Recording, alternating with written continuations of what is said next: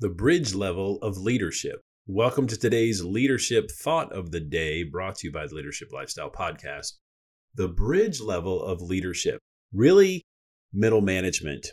Could be team leader, could be you're just in charge of a group of people, but the reason I call this the bridge level is you've got to bridge the gap between the execution level and the visionary level. So the folks that are on the front lines, they're in front of the customer, they're making things happen on the production line, versus the visionary of the company. Could be the CEO, the founder, an entrepreneur that started a business and it grew.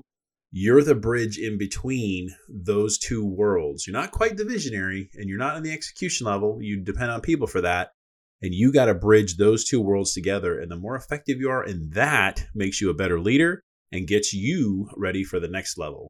So today's thought of the day, brought to you by the Leadership Lifestyle Podcast: grow yourself just a little bit more.